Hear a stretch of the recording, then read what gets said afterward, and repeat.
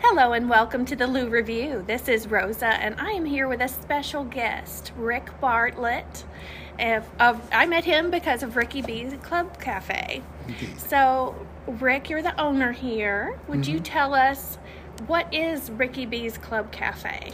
Well, Ricky B's is very, very customer-driven entertainment cafe.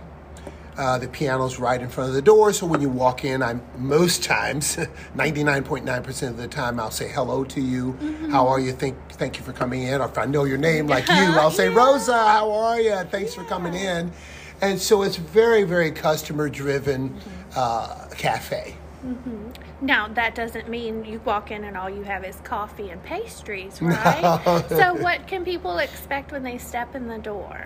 Well, it is a full menu, albeit short. A dinner menu. A dinner menu, indeed. So there's sea bass, which I guess a lot of people are a little surprised to hear that we have a sea bass. And Not all the cafes we go to have sea bass. No, exactly, right. So, and it is probably the most popular thing on the menu. So we have fettuccine Alfredo and things like that, not just, Yes. I had short ribs here about a year ago, and I know you didn't have that here available right now, but you've got a good variety. Let's see. We also had... See, what else do you have on the menu? Well, the airline chicken. The airline chicken is very, very popular. That is some of the best chicken I've ever had in my life. Thank you so much. So moist, and it's over like a simple bed of vegetables. But look, like you just do something simple really well. That's all you need. Well, that's I didn't want to bite off more than I could chew. Right. So simple. Yeah. Simple and to be able to deliver.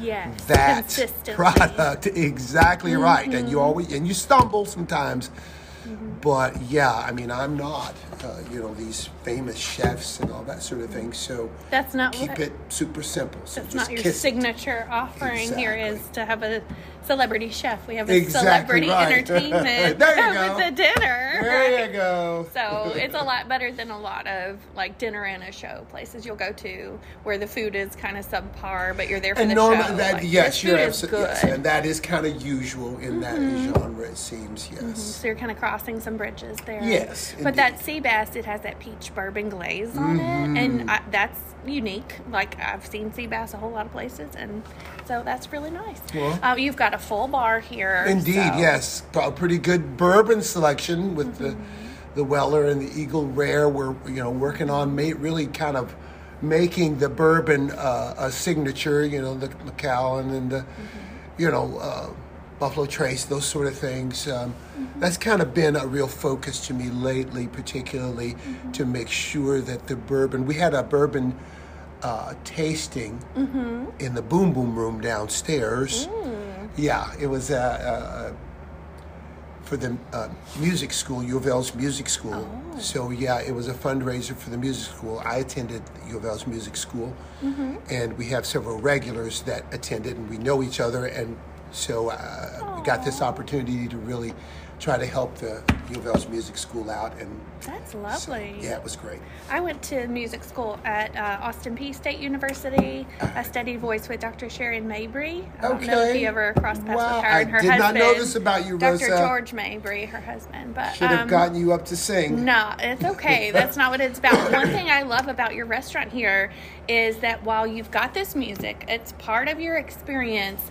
It's not any kind of overpowering, and we were able to have a great conversation. We had a table of around 10 ladies, and we were able to easily converse the whole time and hear what each other was saying without the music being distracting or overpowering or anything like that. And every now and then we'd have to pause and listen like, oh, I love this song. Yes. Right? But it was part of the conversation. And that is really a bridge that I think a great entertainer has to cross, particularly when you're dealing with patrons that are having dinner or some sort of a meal, that you are not a distraction, but an addition to the experience. And I'll say happy birthday and that sort of thing, but really be very mindful of not being overpowering to the patron and having them have the most enjoyable experience that they can with the formula that we've got here. So when I play piano and sing, and of course I play guitar as well, I'm very, very mindful. You know, you have to be. And I really appreciate that. It is not lost on your patrons. Let's see. There was something I was going to say about that. What was the Boom Boom room that you mentioned? Well, it is downstairs. Holds about 50 people. We rent it out.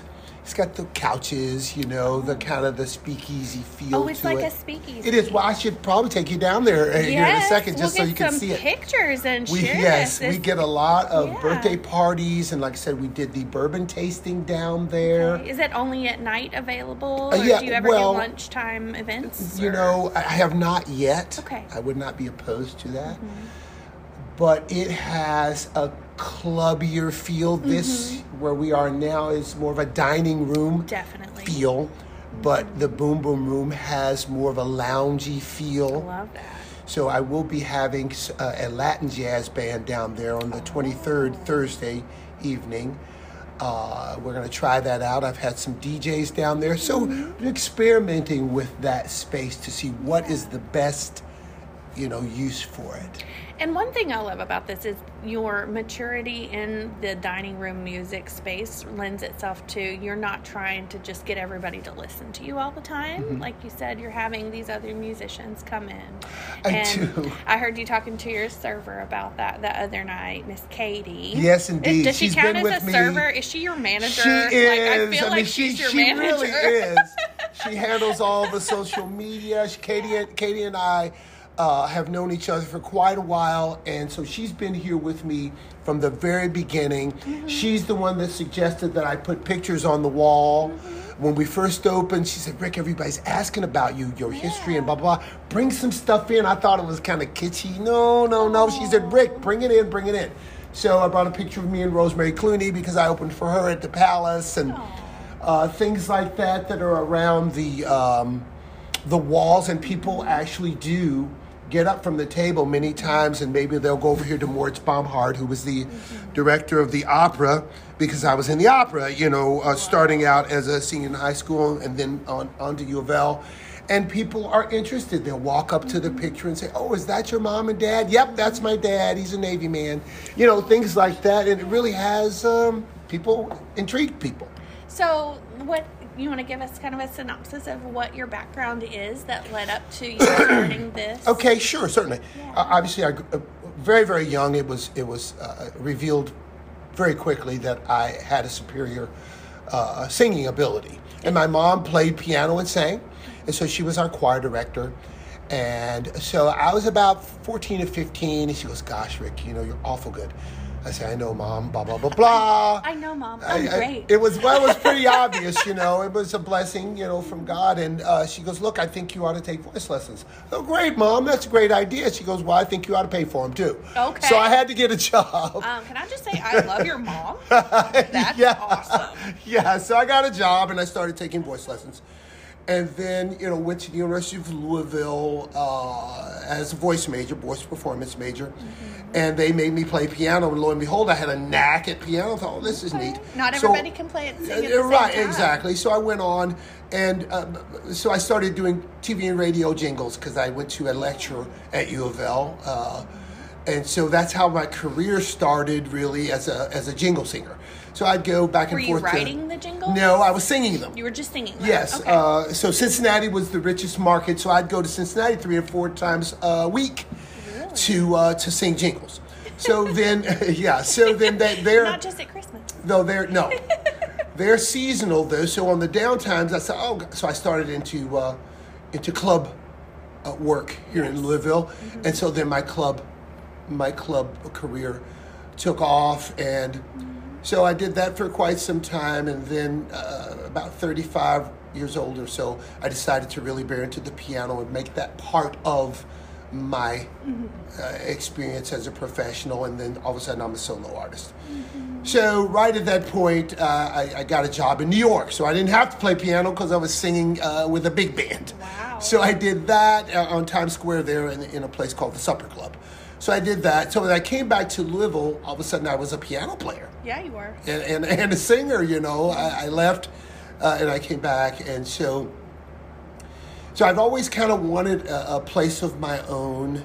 And I did actually have a place called Rick Square Piano on Theater Square for about 3 years. That was 96 to like 99 or so. So you've done this before. I did. That was more of a club, though, as opposed to the food aspect. Okay, this is like the 2.0 version. It is, you know, kind of honed in on the concept a little more. Okay. So here I am, and you know, I love it. Actually, I love it. Yeah. I really. Well, I do too, obviously. Yeah. And it's great that you love it because it's so easy to get. I know I get really wrapped up in the whimsical idea that I have, and I have all this energy and impetus. I love to start things, but to not just finish, but to establish yourself in something that's an ongoing project like this that has a demand on you every day. It does. Like you had to know for sure that you want to do this every day. So. Yes. Well, you know, I'm an older guy, but I've been blessed with my health and my strength. You know, I've been into fitness since I was about 35, so I'm 67 now. Well, no wonder you look so and fit. I just really enjoyed fitness, and now, you know, I'm on the at the place where it's a maintenance phase, so I only do it 3 times a week, and not nearly as intensely as I did when I was younger. And so the result is I do maintain my health, and so it's not drudgery for me. Yes. You know, I just have to keep my energy level up, and I do. So there you go. That does help. We were just talking, my friend and I were just talking about how she's like, I don't want to work out. And I'm like, but you need to move enough that your body doesn't you got to just get your blood moving. Where your blood doesn't feel like sludge. Exactly. And then you even sleep better because because you exerted yourself a little really bit. do. Like 30 minutes a day or something. Yeah. So what advice would you give to someone who wants to start their own business? What's something that once you got started, you're like, man, I wish I had known this before? Well, you know, I don't know for any specific. I think anytime you go into something, particularly if it is really large, I think that knowing your motivation and your purpose. My motivation, for instance, is my granddaughter, who is my first grandchild, and our special relationship and what I would like to leave for her as a legacy, monetarily, personally, character-wise. And so when the daily things come up that you're really shocked almost every day into making some decision or something happening, there's all these shocks all the time. With your granddaughter or with the business? With the business. Oh, with the business. Okay. With the business. Rolling with the punches. Yes, and there's always punches. Sometimes you can get discouraged. What is your motivation? Is it strong enough? Does it carry the strength and the power to move you forward? So to come up with a specific, gosh, I wish I had known that, it's really hard for me personally to come up with that. Because you knew your why from the beginning, yeah, and that's what I knew carried you through? If I'm fortunate enough to live long enough, what would I want to give her? Because I don't know what the future is. I don't know if I'll live long enough. But if I did, what would I want to leave this little girl about her grandfather that could give her fuel? Now, obviously, my other grandkids as well. Now. But we have this. Yeah. She was the first. And so it awakened that you have a legacy here, sir. And what are you going to leave? Yeah. Now, just to clarify, this is rarely revolving around you. So if you're not here to run Ricky B's Club Cafe, what would you be leaving for her? Just a memory? I think a memory of my focus, of integrity, of reaching reaching beyond wherever you are Yeah. and reaching boldly Yeah.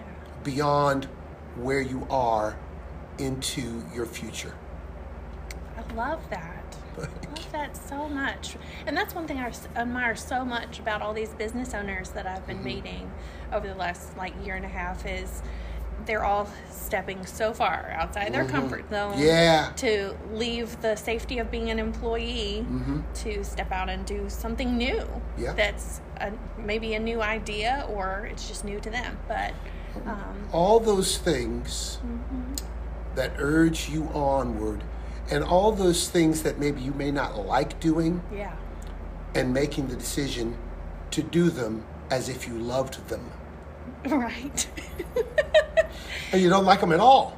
Right. But it's a step towards your goal. Exactly. And you love your goal. Exactly right. And you love the idea of getting to your end So product. do that thing you don't like so much as if you actually love doing it. Because it's part of the process. You know, it's not that easy a thing, but you know, it is what it is. Well, thank you so much for sharing that with us, Rick. Thank you, It's nice Melissa. to get to hear you talk. So if you come to Ricky B's Club Cafe, you'll get to hear him sing and play the piano, maybe guitar. And maybe Rosa might sing. I mean, now I might. If you would just sweet talk me a little bit. Okay. Well, come check it out. It's on Brownsboro Road. 2901. Would we call this Upper Brownsboro Road? You know, that's a good question. What would I we don't know. call It's this? right near Zorn Avenue, right Okay. there, close to the corner of Zorn and, That's a good and landmark. Brownsboro. Yes. All right. Well, we'll see you in the next one. Bye.